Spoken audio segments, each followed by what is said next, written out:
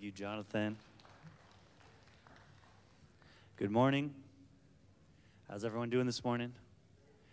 Good. We're so glad you're here. If you've been here before, if you're new, welcome. We pray you meet some people and make yourself at home. We want to draw your guys' attention to the communion stuff that's set out throughout the sanctuary. Whenever you guys are led by the Lord, don't miss that opportunity to spend time with Jesus, have that communion with him, remembering his body and his blood that was given. It's all a gift. So let's just receive that this morning. If you're able, stand with me. We're going to read just the first few verses of Psalm 99 to open the service. Psalm 99, verse 1. The Lord, or Yahweh, reigns. Let the people tremble. He dwells between the cherubim. Let the earth be moved. The Lord is great in Zion, and he is high above all the peoples. Let them praise your great and awesome name. He is holy.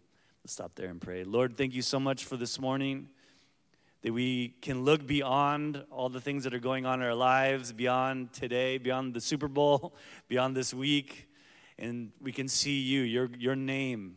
Your name is holy. Your name is set apart. Your name is great. Lord, you are that purpose. You are that higher reason that we exist. And we're here to worship you this morning because you're worthy. Let us do that, Lord. Let us turn to you. Let us see your face.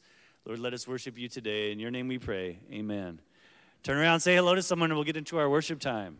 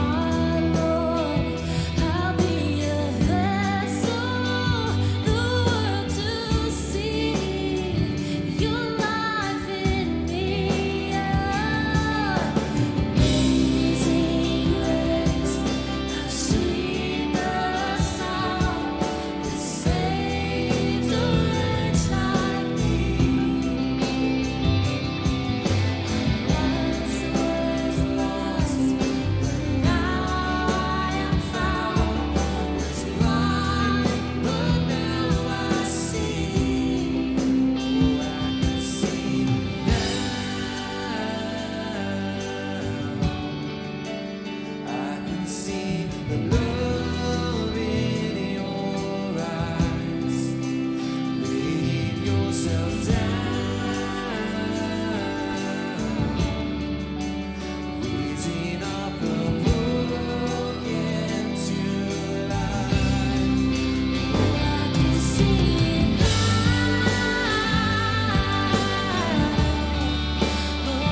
can see the love in your eyes.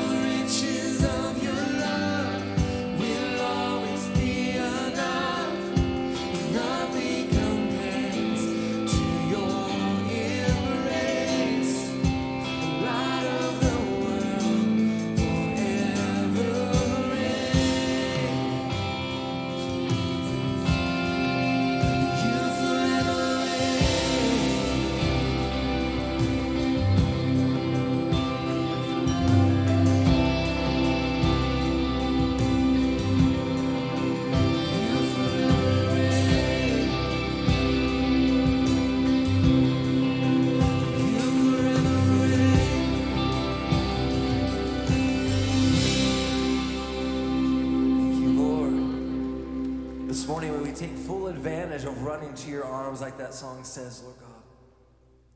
May we believe and act out the words that we sang, Father God, this morning. Have your way with our hearts as we continue in an attitude of worship now, Lord. Lead us more into your throne and lead us closer to your heart, Father, we pray in your name. Amen. Let's welcome our friend, Mr. Bob Bennett. Good morning. Very happy to be with you.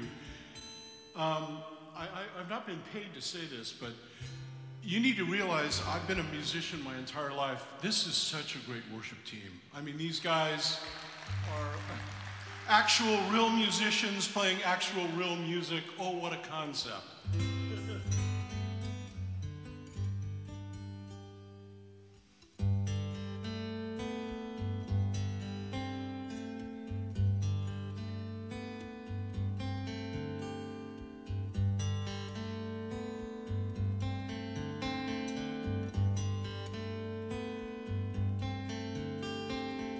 What a blessed, what a sacred, holy thing to have ears to hear many different voices sing. For we are not alone, lost or scattered. The Spirit of God is here. Where two or more are gathered. If you have a burden that's too hard to bear, we will share it, we will bear it upon our prayers. And with your broken heart, we weep in sorrow. For if we hold you up today, you may do the same for us tomorrow. Oh, the blessing of his congregation we cannot do alone. What happens here? Joined as one body in his new creation. Oh, Abba Father, draw us near.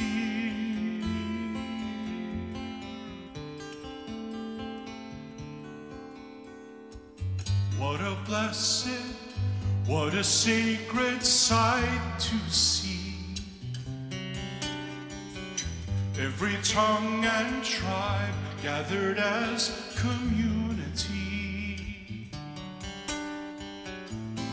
No more to be alone, lost or scattered. The Spirit of God is here. Where two or more are gathered.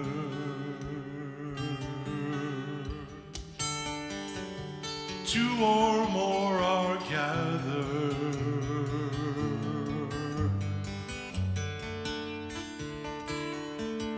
Glory be to the Father and to the Son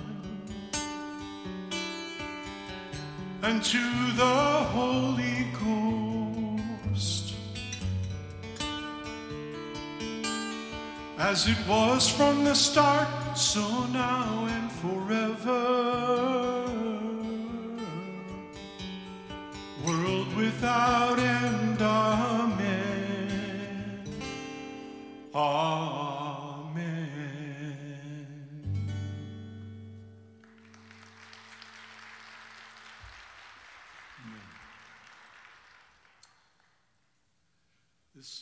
This next one is one of my very favorite hymns.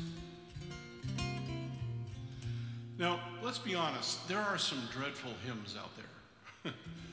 but when hymns are at their best, they do a couple really great things.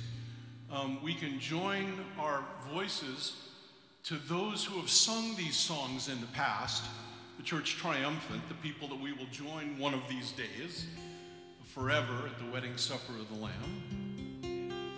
But also, a lot of good hymns are like little mini Sunday school lessons. They actually teach as well as praise.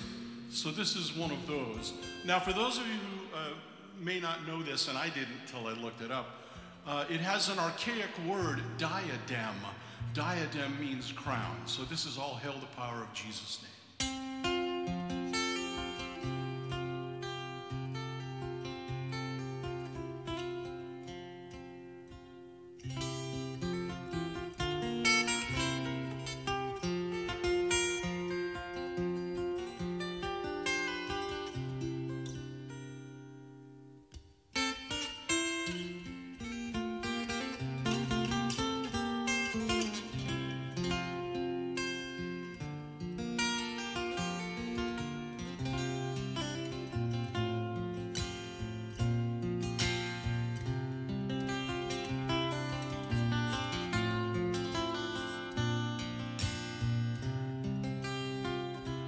All hail the power of Jesus' name. Let angels prostrate fall. Bring forth the royal diadem and crown him Lord of all. Bring forth the royal diadem and crown him Lord of all.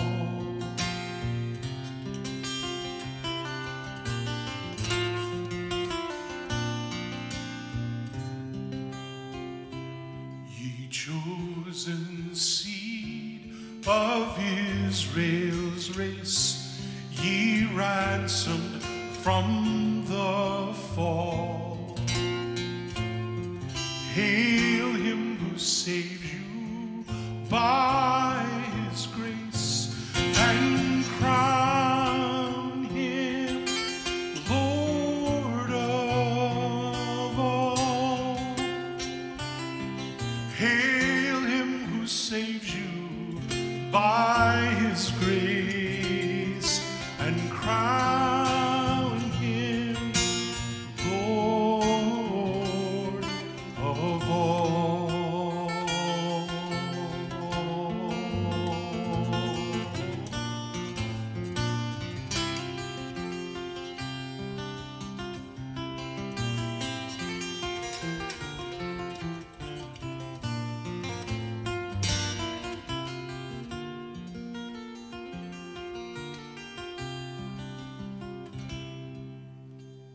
Oh, that with yonder sacred throng we at his feet may fall. We'll join the everlasting song and crown him Lord of all. We'll join the everlasting song and crown him Lord, and crown him Lord, and crown him Lord of all.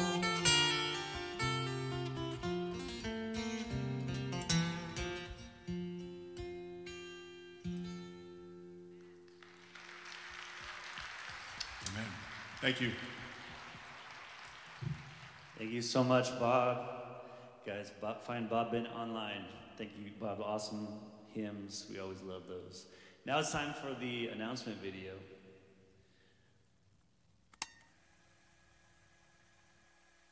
All right, guys, everyone, welcome to Bible study. But before that, Liam, please stand Yes. up. What are you doing here? I just wanted to learn about the Word of God. And this is Youngbloods, and the minimum requirement is 18 to 30. 30? And you're 15.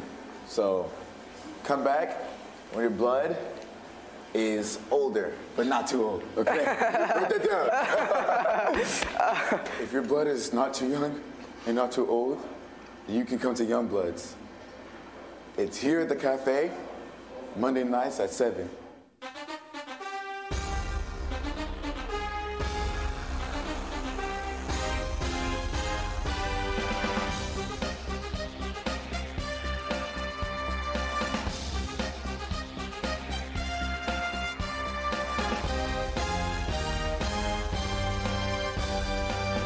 Listen to me. You gotta really look at me when I'm talking to him, your coach. The game needs to be over by 5 o'clock because we have church at 6:30. You understand me? Yes, sir. Do you understand? I don't want you to think about this Tyler Swift. Who do you think that is? The Swifties? Swifties? Whatever they're called. 5 o'clock game needs to be over. Yes, sir. You understand me? Yes, sir. Do you understand me? Go Travis! Woo!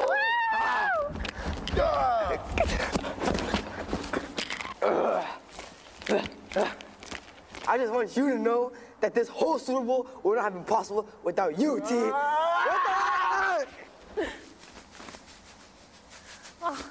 Looks like we're not going to be able to make it to Sunday service.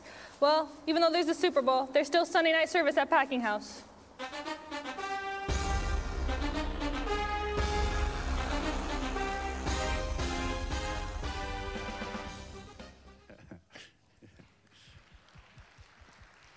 All right. Good job, media team. The Packing House does not take sides in the Super Bowl, just so you know. So we're all at one in Christ. Junior high and high school, you guys could go meet your teacher out in the lobby if you want to do that now. And parents, you can meet them back in the lobby after the service. We're going to go to prayer now just for a few moments before the Bible study. So just take this time to slow down our busy lives and just cast your cares on the Lord. Roll that off on him. He cares for you. Get ready for the Bible study. Pastor Ed's going to come out. So let's just take a few moments quietly and pray. And then Josephine Ramirez, if you come up and close, that'd be great.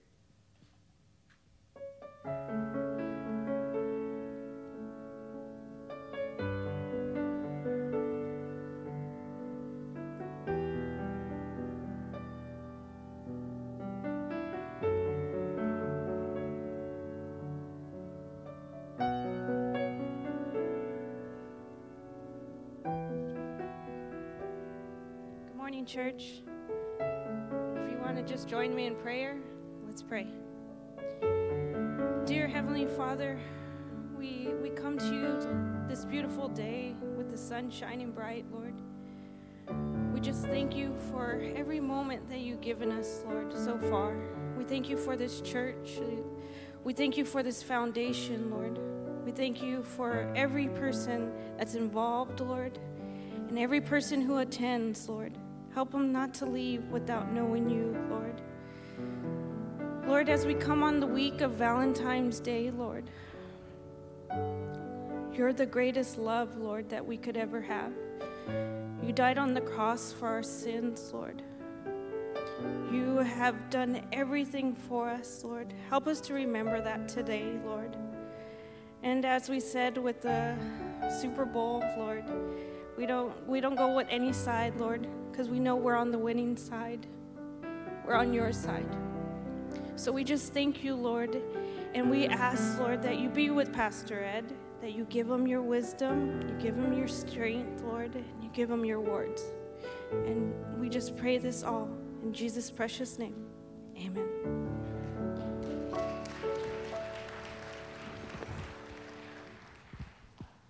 Amen. Thank you. 1, 2, 3, 4, 5, 6, 7, 8, 9, 10. Are we on? There we go. Thank you, Josephine, and thank you, Jonathan. If you wouldn't mind grabbing your Bibles and standing with me if you can, we're in the book of Acts chapter 11, working our way through the scripture verse by verse. Chapter 11, verse 9. Now those who were scattered over the persecution, after the persecution that arose over Stephen, traveled as far as Phoenicia, Cyprus, and Antioch, preaching the word to no one but the Jews only. But some of them were men from Cyprus and Cyrene, who, when they had come to Antioch, spoke to the Hellenists, the Greek-speaking, preaching the Lord Jesus. And the hand of the Lord was with them, and a great number believed and turned to the Lord. Then news of these things came to the ears of the church in Jerusalem, and they sent out Barnabas to go as far as Antioch. And when he had come and seen the grace of God, he was glad and encouraged them all that with purpose of heart they should continue with the Lord. For he was a good man, full of the Holy Spirit and of faith. And a great many people were added to the Lord. Then Barnabas departed to Tarsus to seek Saul. And when he had found him, he brought him to Antioch. So it was that for a whole year they assembled with the church and taught a great many people. And the disciples were first called Christians in Antioch. Then one of them, named Agabus, stood up and showed by the Spirit that there was going to be a great famine throughout the whole world, which also happened to be in the days of Claudius Caesar. Then the disciples, each according to his ability, determined to send relief to the brethren dwelling in Judea. This they also did, and sent it to the elders by the hands of Barnabas and Saul. Let's stop there and pray. Lord, we thank you for presenting this concept to us that we might see how important encouragement is. So speak to us now. Do that, we ask in Jesus' name. Amen. You may be seated, please.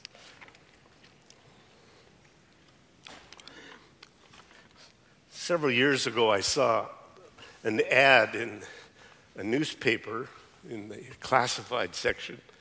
It said, "Lost, one dog, brown hair with several bald spots, right leg broken due to an auto accident, left hip hurt, right eye missing, left ear bitten off in a dogfight. Answers to the name, Lucky." Is that awesome or what? So, is a name significant? Do names matter, or are they unimportant? Well, in the Bible, particularly the Old Testament, names are very symbolic. They were intended to have meaning for the specific individual for which they were given. Parents thought the essence of their child should be captured in their name. And still today, Orthodox Jews often don't name their newborn for several weeks until a characteristic comes out. If they laugh a lot and it's a girl, they may call her name Joy or something like that. When God created Adam, he gave him the name of Adam, which means man. And then Eve was created. Her name means mother of all living. So we see chosen names for children going on throughout the Old Testament and even into the New. Jacob's parents called him that because in Hebrew, to catch somebody's heel is Yaakov, and so his name became Yaakov or Jacob. His brother Esau was red and hairy, so they called him Esau. Judah means praise. Samuel means asks of God because his mother Hannah asked God for a son and God gave her him, so she named him asked of God. Sometimes God himself changes the names of individuals to show them and people around them that they were undergoing a new nature, a new beginning. Abram, his name was changed to Abraham. His wife, Sarai, was changed to Sarah, which means princess. Abraham's name, the father of a multitude. Jacob's name, heel catcher, was changed to Israel, which means ruled by God or favor with God. Simon's name In the New Testament, it was changed to Peter. You remember, from pebbles to rock, to a big rock. God himself calls himself by different names. So we can look at those names and understand the characteristics of the God whom we serve. He is El Shaddai, which means the strong one. He is El Elyon, which means God Most High. He is Yahweh Jireh, the God who provides. He is Yahweh Ropeh, the God who heals. He is Yahweh Kaddish, the God who sanctifies. Yahweh Shalom, the God of peace. Yahweh Sabaoth, the Lord of hosts, or the army of heaven. Yahweh Tiskadu, the Lord our righteousness. Yahweh Shema, the God who is there. He is Yahweh Nisi, the Lord our banner. Yahweh Roah, the Lord our shepherd. In Isaiah chapter 9, verse 6, we often hear at Christmas time the names that were given for the Messiah. And he will be called Wonderful Counselor, Mighty God, Eternal Father, and the Prince of Peace. The names of our Lord abound throughout Old and New Testament.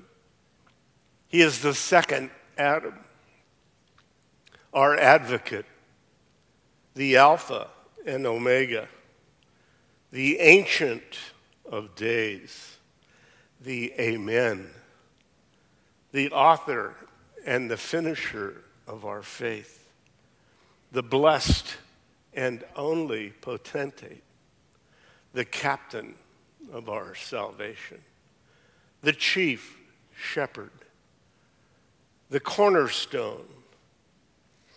He is the dayspring, the desire of nations, the faithful witness, the first and the last. He is the good shepherd, our great high priest, the Holy One of God. He is the great I Am, the Judge of Israel, the King of the Jews, the King of saints, and the King of kings. He is the light of the world, the Lord of glory, the Lord of lords. He is the Messiah, the mediator between God and man, the man of sorrows, yet the mighty God. He is the Prince of Peace, the resurrection and the life, the rock of our salvation, the rose of Sharon, the root of David, the Savior of the world. He is the shepherd and the bishop of our souls. He is the Son of righteousness, the Son of man, and the Son of God. He is Shiloh. He is the true vine, the truth, the witness, the Word of God. He is the Lamb of God and the Lion of the tribe of Judah. He is Jesus.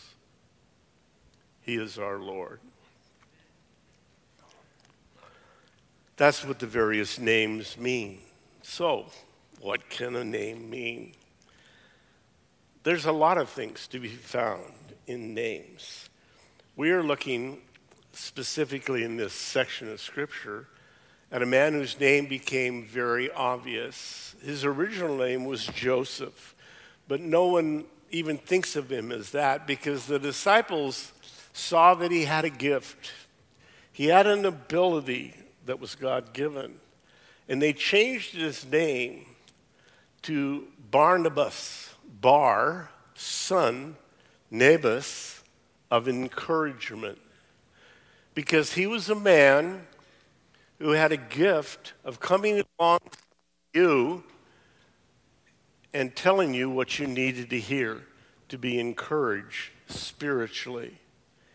He is the man who sought out Saul of Tarsus, who had been the great enemy of the Church of Jesus Christ, and then had an encounter with God, got radically saved, but no one would accept him that way. And so he fled. They put him on a ship and sent him north to Tarsus, his hometown.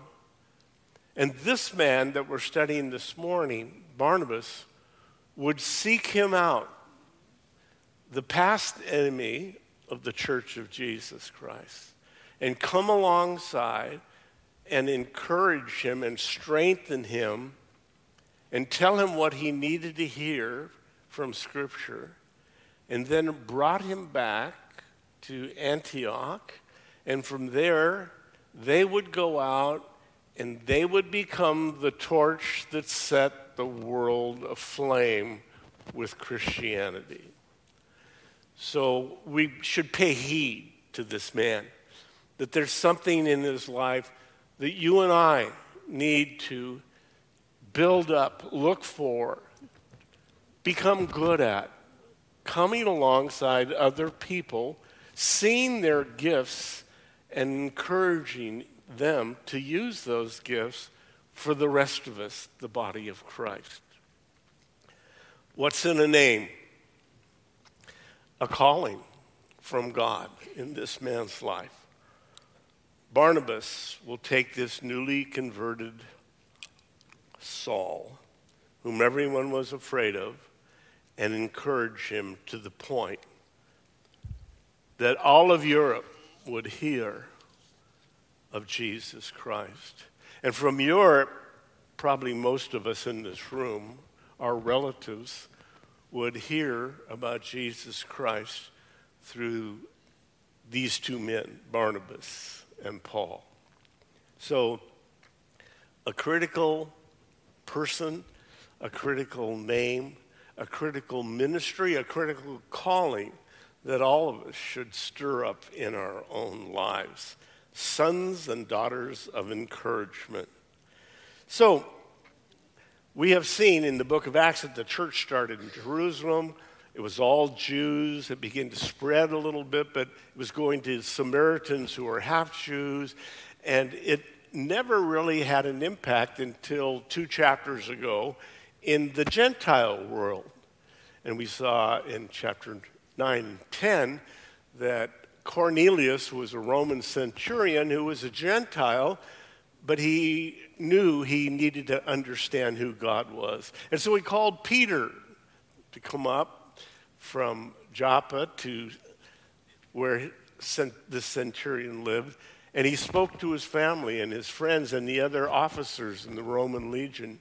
And the Holy Spirit fell on them just like he did at the day of Pentecost in Jerusalem on the Jews. And suddenly, everyone changed their way of thinking. They were thinking that to become a Christian, you had to become a Jew first. And then after you were a Jew, then you could become a Christian, because they didn't know any Christians that were Gentiles. The whole world is being changed now. And you and I are the benefit of all that. There's 3 parts to this section. The first is the preaching that's going on, 19 through 22, and then the encouraging that's going on, and then finally, the teaching in 26 through 30. That's where we're going, and we all need to get better at encouraging one another. Verse 19. Now those who were scattered after the persecution that arose over Stephen traveled as far as Phoenicia. Phoenicia is just north of Israel, modern-day Lebanon. Beirut, in those days, it was Tyre and Sidon, the Phoenician ports that really touched the whole Mediterranean. Cyprus, the island, of course, that's almost up against Syria in the Mediterranean. Today it's half Turkish-speaking and half Greek-speaking, still a beautiful island. And Antioch. Now, Antioch is an unusual city, and they're preaching to no one but the Jews. This is a shot of the amphitheater, the theater that is in Antioch. It seats 100,000 people. And the Romans built the theater for 1/10 of the population. So the city, and that's the main Cardo, it's called, the center drag, that's a Roman road that's 2,000 years old and is still being used today down the center. This is a church of Antioch, and the floors are polished just from people in sandals going back and forth. And there are still many Christians. Now, Antioch is actually over the border in Syria today, not too far from Aleppo, that has been in the news a lot. But there are many Christians. 15% of Syrian population is not Muslim. It is Christian, profoundly Christian. This is a gold coin from 14 A.D. Caesar Augustus, or excuse me, 40 A.D., Caesar Augustus. It was minted in Antioch. This is the outside of that church. We got the slides out of order, but that's the outside of the church that was just chiseled out of sandstone, the one we looked at the inside of, still used to this day, 2,000-year-old church. And there's the outside of it, and then the solid chunk of stone that it was chipped out of. So Rome was the largest city in the Roman kingdom on the Tiber River. Alexandria, the second largest city on the Nile River, and then Antioch, the third largest city on the Orontes River. It was over the eastern part of the Roman Empire. It was called the Queen of the East, a beautiful city. It was notorious, though, for its wealth, its luxury, and its immorality. About 350 miles from Jerusalem. It was a cosmopolitan commerce center, and known for ethnic diversity, Arabs, Jews, Greeks, Romans, famous all over the empire for the Chariot Racing Center. If you saw the movie Ben-Hur or read the book, it took place in this city. So it was also known for this immorality that was rampant throughout the city, and I emphasize that because a lot of us are struggling with what's going on in America, and we see the deterioration of morals and of crime. And this is the worst city, arguably, on the planet in the first century. But out of it, it would become the very center for Christianity for the first 400 years. So give heart, believers. Keep praying. God is not through with this nation we're in. So Antioch would become the place of some of the most gifted teachers in Christendom. In the first century, Barnabas, Paul, Peter, John all taught there. In the second century, Ignatius and Theophilus. And in the third and fourth century, Lucius, Theodore, and John Chrysostom. Now, you probably don't know that name. Chrysostom comes from chrysalis, which means golden, the cocoon around a butterfly. But his voice, they said, was so golden because thousands of people got saved in this city. It had the largest physical church in the entire Roman Empire. There was a very large one in Istanbul. You can go and still see it today. It's still standing. Sophia, the Church of Sophia, and it's huge. It has room for about 50,000 people in it standing. No pews, so you can't fall asleep. But the sister church was in Antioch, and this preacher, John Chrysostom, you can still get his lessons, his Bible studies on the internet. And he said in one of his sermons that there were 100,000 people standing inside the church at Antioch in the 4th century listening to him preach. So the gospel is growing. Believers are coming out of the woodwork, if you will.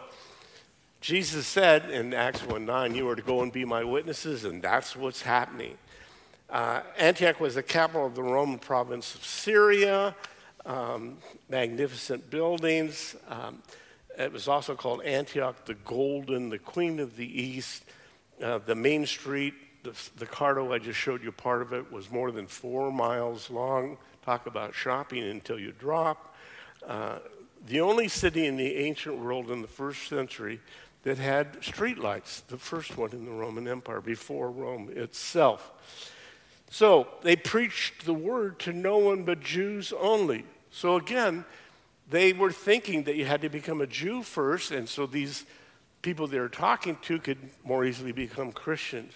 But some of them, verse 20, were men from Cyprus and Cyrene. Cyrene is Tunisia, of North Africa, and Cyprus still the island. And when they had come to Antioch, spoke to the Hellenists, those who were Greek-speaking, and probably Latin too, preaching the Lord Jesus Christ. Now, we'll see in the second part of this section that they were teaching the Bible. Those are two separate things.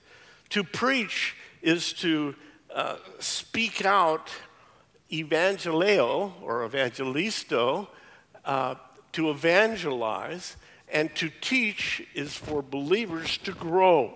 And so we'll see both of these things in this section. Roman city, so they were Greek speakers, and by this time Latin was just coming into being. And the hand of the Lord, verse 21, was with them.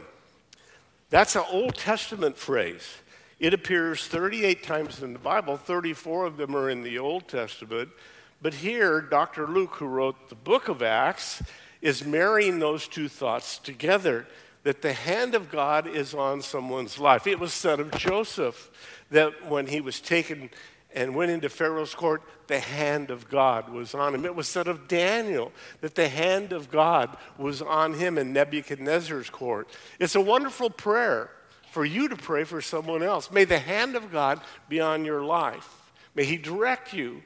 May he give your footsteps the right path to stay on. So the hand of the Lord was with them, and a great number believed and turned to the Lord.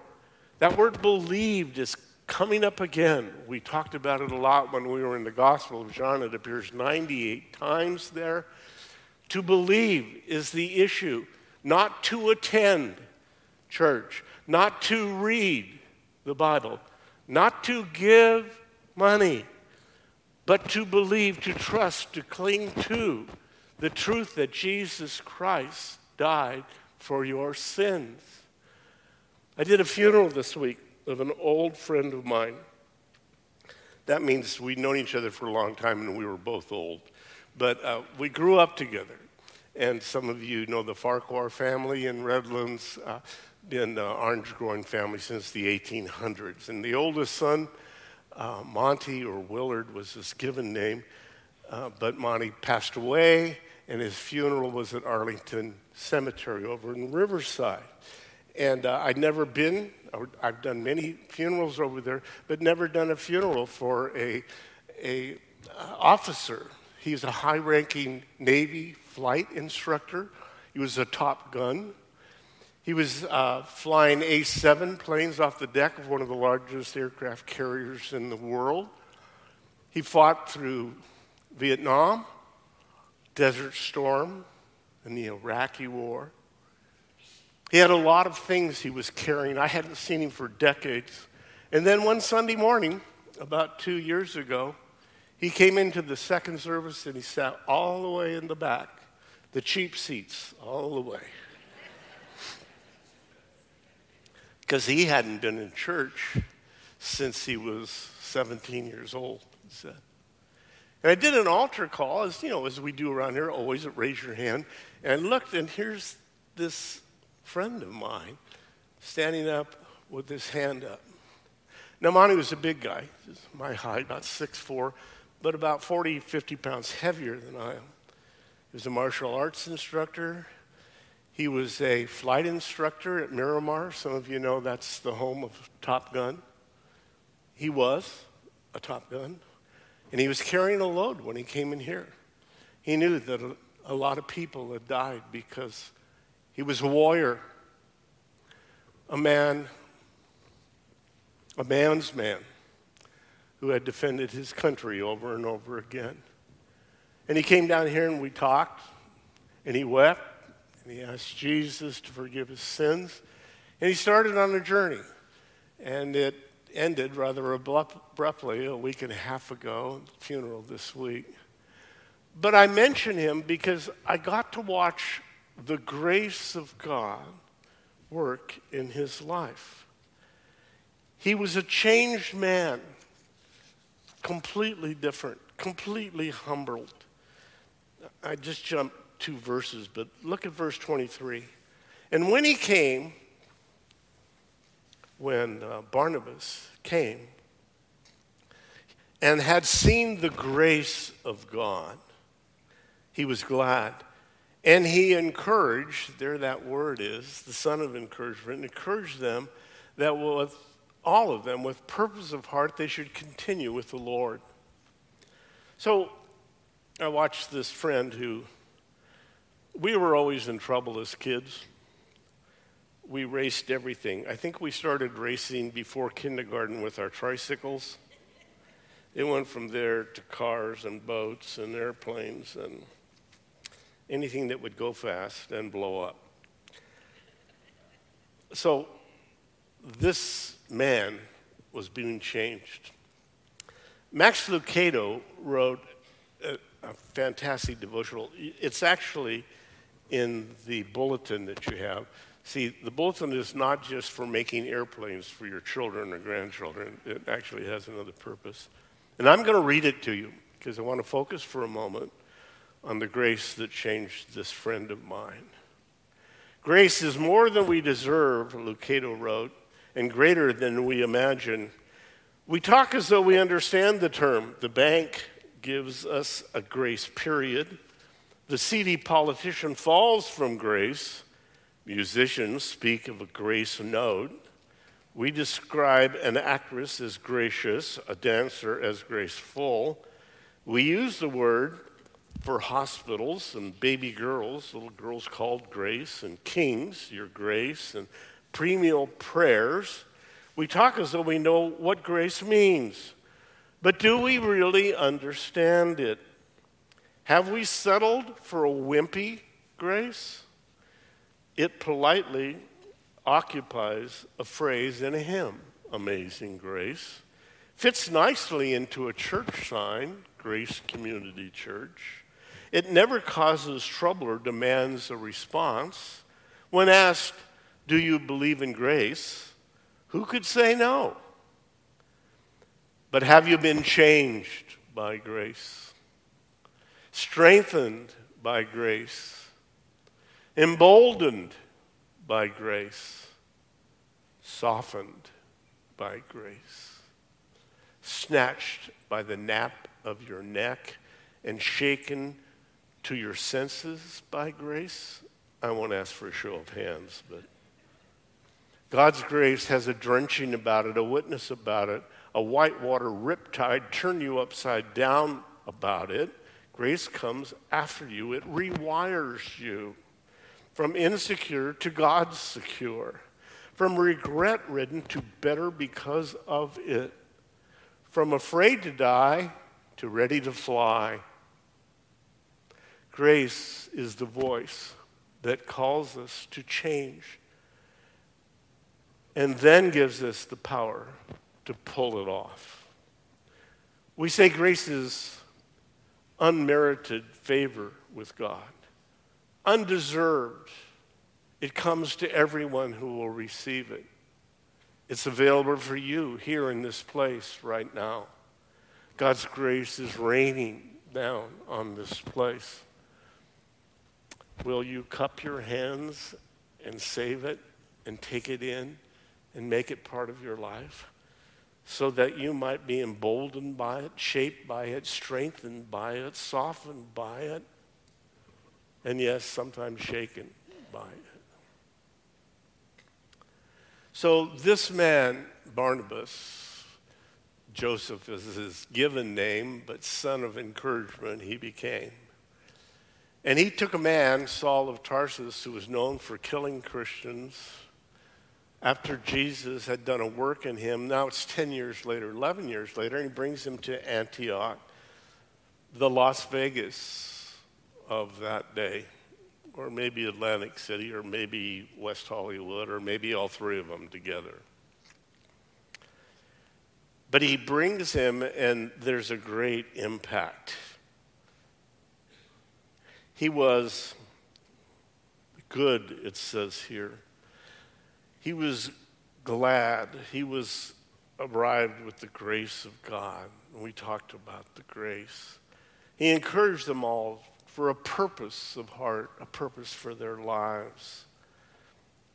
The good news is about Jesus Christ, who came to Antioch because of persecution and all the people that were there. And he works on hearts. He still does. The heart is converted by God. A good man, full of the Holy Spirit, and many people were added. A good man means more than just simply he behaved himself, okay? This is a reference to his disposition, his attitude. The word good here is agathos, and it means pleasant, agreeable. It is a choice attitude. The older I get, the more I realize that I can't change myself. I can't change my children. I can't change my grandchildren. I can't change my wife, and I certainly can't change you. Look around. That was a joke.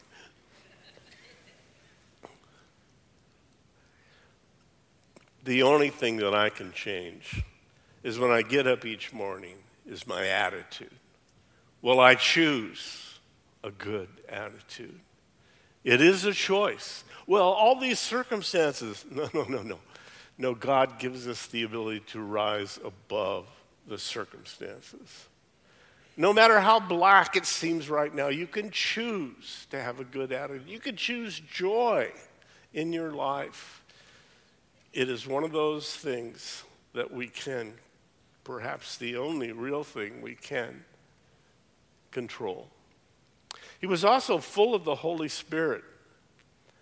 He was continually, it means in the Greek language, being filled over and over again with the Holy Spirit. Do you ask God for that every morning? I pray that that would become your habit.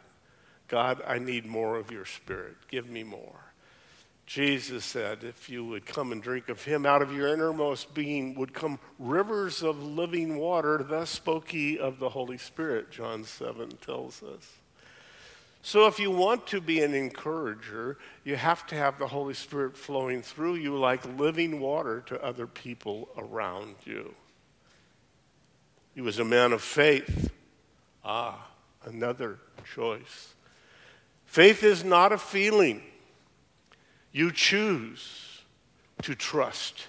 Same word. You choose to believe. Same word. You choose faith. Real faith has nothing to do with our feelings. It has everything to do with our choices. So this is the man who's being held up to us by Scripture, something that we need to become good at. He wants us to be like Barnabas. And what did Barnabas do? Next verse, 25. Barnabas departed for Tarsus to seek Saul. We call him Saul of Tarsus, so what's Tarsus? So Tarsus is a city in modern-day Turkey. It's up on the top on the left-hand side, A. He's leaving B on the right-hand side, which is in Syria, not very far from the city of Aleppo I mentioned. And he crosses the border. It's only about 150 miles, but the road goes through two mountain passes that are more than 8,000 feet. So 150-mile walk, he goes, leaves there on the right, and walks all the way around the tip of the Mediterranean. That's the site of the island of Cyprus there in the bottom left corner. And he's seeking for Saul. Now, the word seek here is an unusual. Anadazo in the Greek language is only used one other time in the entire New Testament. And that's in Luke chapter 2 when Jesus was separated from his mom and his dad. Mary and Joseph took him to the temple. And then Joseph thought that Jesus was with Mary and vice versa. And they went on and they left. They started heading back towards Nazareth. And then they realized when they saw each other that neither one of them had Jesus with them. So they hastened back to the temple to seek Jesus. They thought they'd lost the Messiah and God would be upset with them. 2 of you were awake. That was a joke. So he went seeking. And then, last section, verse 26. And when he found him, when Barnabas found Saul, he brought him 150 miles back up through these 2 mountain passes, serious walk. And so it was that for the whole year they assembled with the church. So, I guess some of those pictures are important. Verse 27. Oh, no, I'm sorry, verse 26. And so it was that for a whole year they assembled with the church and taught, there's that word, a great many people. So the church now is being built up, strengthened, because God is going to send them out to the world. And the disciples, what they were called when they were under Jesus, became called Christians in Antioch. Now, Christos, the Greek word, is we say Jesus Christ. That's that word Christos, is anointed. You add an I-A-N on the end of it, and you become Christ men or Christ women. Now, maybe that's not a popular term today, but God puts a stamp of approval on it here. It's a great privilege to be called a Christian when it applies, when it fits our lives. And this was the first time it happened to anyone. And in these days, prophets arose, came from Jerusalem to Antioch. So it's about 350 miles. So this is a serious trip. They come to Antioch, and there's actually requesting help, but they bring a message from the Lord that there was a great famine that was coming. Verse 28, one of them, named Agabus, stood up and showed by the Lord that there was going to be a great famine throughout all the world, which also happened in the days of Claudius Caesar. Now, we know Claudius Caesar was the Caesar from 41 to 46. So, or actually to 51, but about 46 is where Josephus tells us this actually happened. And so Israel was struggling. It was a famine caused by no rain. You see, global warming started a long time ago. That was a joke too. And so they came seeking help for the believers, the Christians, back in Jerusalem. Then these disciples, each according to his ability, when they heard this, determined to send relief to the brethren dwelling in Judea. These Christians took the word seriously, and they sent financial help. This they also did and sent it to the elders by the hands of Barnabas and Saul. So obviously they trusted these 2 men. But I want to comment on something I've observed over the last, it's probably 20 years. And that Christians, particularly in Southern California, when they begin to become enthusiastic about eschatology, that Jesus was coming, that the rapture might come at some time soon, they begin to plan, a plan to survive through the tribulation. I'm not planning on staying here for the tribulation, but many have. And so they turn all their money into gold, and then they move to Idaho with assault rifles so they can shoot their neighbors when they come asking for bread. How's that working for you in your mind? So I'm trying to stop that cold, number one. Number two, look at the difference between the believers in the first century, and they immediately started to plan on how to be helpful, how to help other people, how to encourage other people, how to act like Christ's men, Christ's women. So, we got to 30 already. Let's drop back to 23 and try and wrap it up here. Then he came and had seen the grace of God working, and he was glad, and he encouraged them all that with purpose of heart, they are purpose themselves. That it should be intentional to serve the Lord. They should continue with the Lord. Max Lucado, I read that little section about grace. He was being interviewed later about his book, and they asked him why he wrote a book about grace. There's already so many great books about grace. And he said, the Apostle Paul never seemed to exhaust the topic of grace. What makes us think we can? He just kept coming at it from another angle.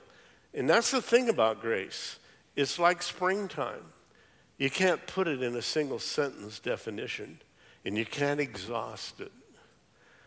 No other philosophy of religion has anything quite like this idea that God takes the initiative and comes after us, not just to save us, but also to take us to heaven and to sustain us. Grace is God's greatest work, and he is giving it to us. But what is grace?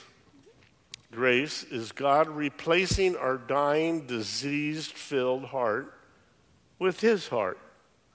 And when we are accused by the world and by ourselves, we feel the fiery wrath of condemnation. But Jesus gave up everything for me to free me from the punishment of condemnation. That's why Paul wrote, there is now therefore no condemnation for those in Christ Jesus. One final thought. I am kind of a fan of warriors, and I was thinking about them this week because of that funeral I was mentioning to you. And I picked up a book that I've had for a long time about Alexander the Great. He was a brilliant strategist and a powerful general. He was not a believer. But he was not just a leader of men. He was a fearless leader. He was not a leader that stood back when they entered into a battle. He was right out in front. He had a giant horse, the largest one that they could find. He called it Bucephalus. And he was the only one that could ride it. But he would be out in front, and he never got touched by an arrow, even though men would die around him. And he quickly took over the whole known world, from Spain all the way to India. And when he had reached the outskirts of Baghdad, Babylon in those days, his generals told him that they had sent out scouts, and there wasn't anything beyond. There wasn't anything worth conquering left in the world. And he got down on his knees and wept. He was so disappointed he couldn't battle anymore. But I give you that background not because I think that's a good way. In fact, he had a terrible idea of having a court after every battle. And he would have two of his generals, one on each side, and anyone who showed any cowardice in the battle was brought before him. And he was very severe with the men who showed any cowardice. Well, after his final battle outside of Baghdad, which they won, he held the tribune, this court, and a young man, fair-haired, he wrote, blonde-haired, blue-eyed kid, was brought in front of him. He's just very young. And all the men around the court looked at each other with terror because they knew this kid was going to die. So Alexander said, "What's his name?" And the general who was over him said, His name is Alexander, sir. And he said Alexander's face softened. And he said, his name is the same as mine. The general said, yes, sir. And everybody breathed a sigh of relief. But then Alexander asked, and what are the charges against him? And the general said, desertion, sir, in the middle of the battle. And Alexander's face went to stone, they said. And he stood up and he walked down to the young man and he said, what was your name, young man? And he said, Alexander, sir. And Alexander put his face right up against his nose and said, I said, what was your name? And this time the kid's shaking. He says, stutters, Alexander, sir.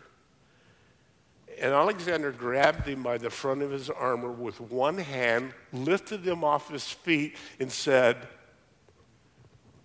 change your name or change your behavior. You are called Christians. Would you stand, please? Let's pray together.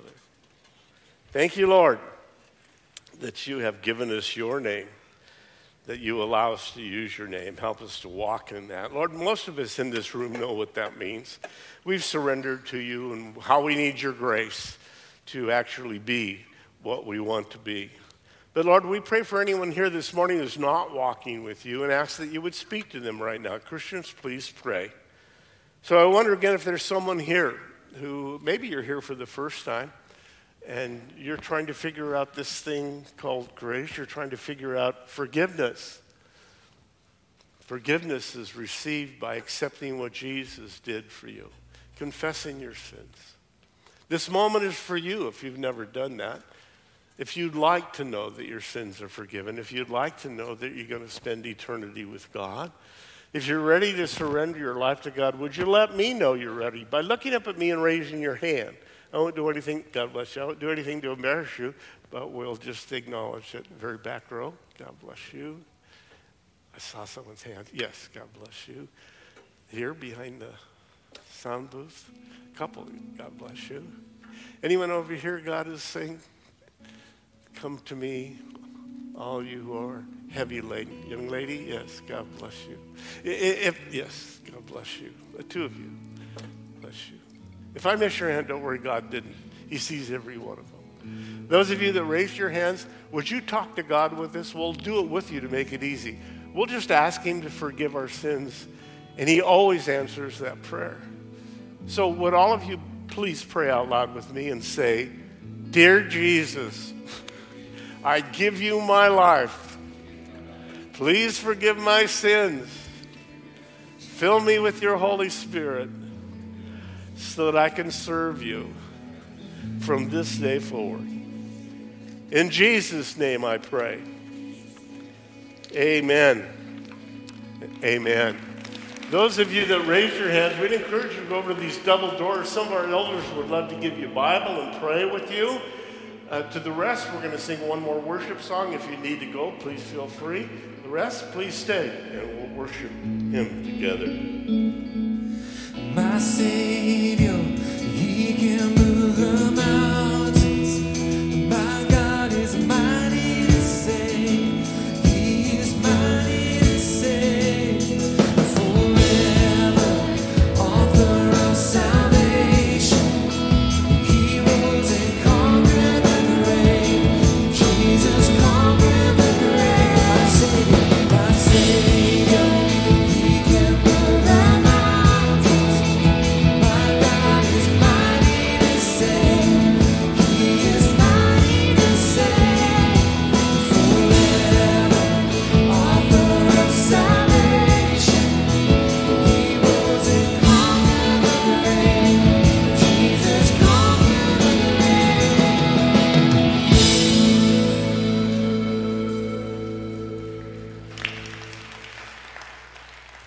Now may the Lord bless you and keep you and make his face to shine upon you. May he lift up his countenance upon you and give you grace. And may your life be so filled with his joy that others look into your eyes and say, what's the meaning of that spark I see? God bless you. Give somebody a hug before you go home.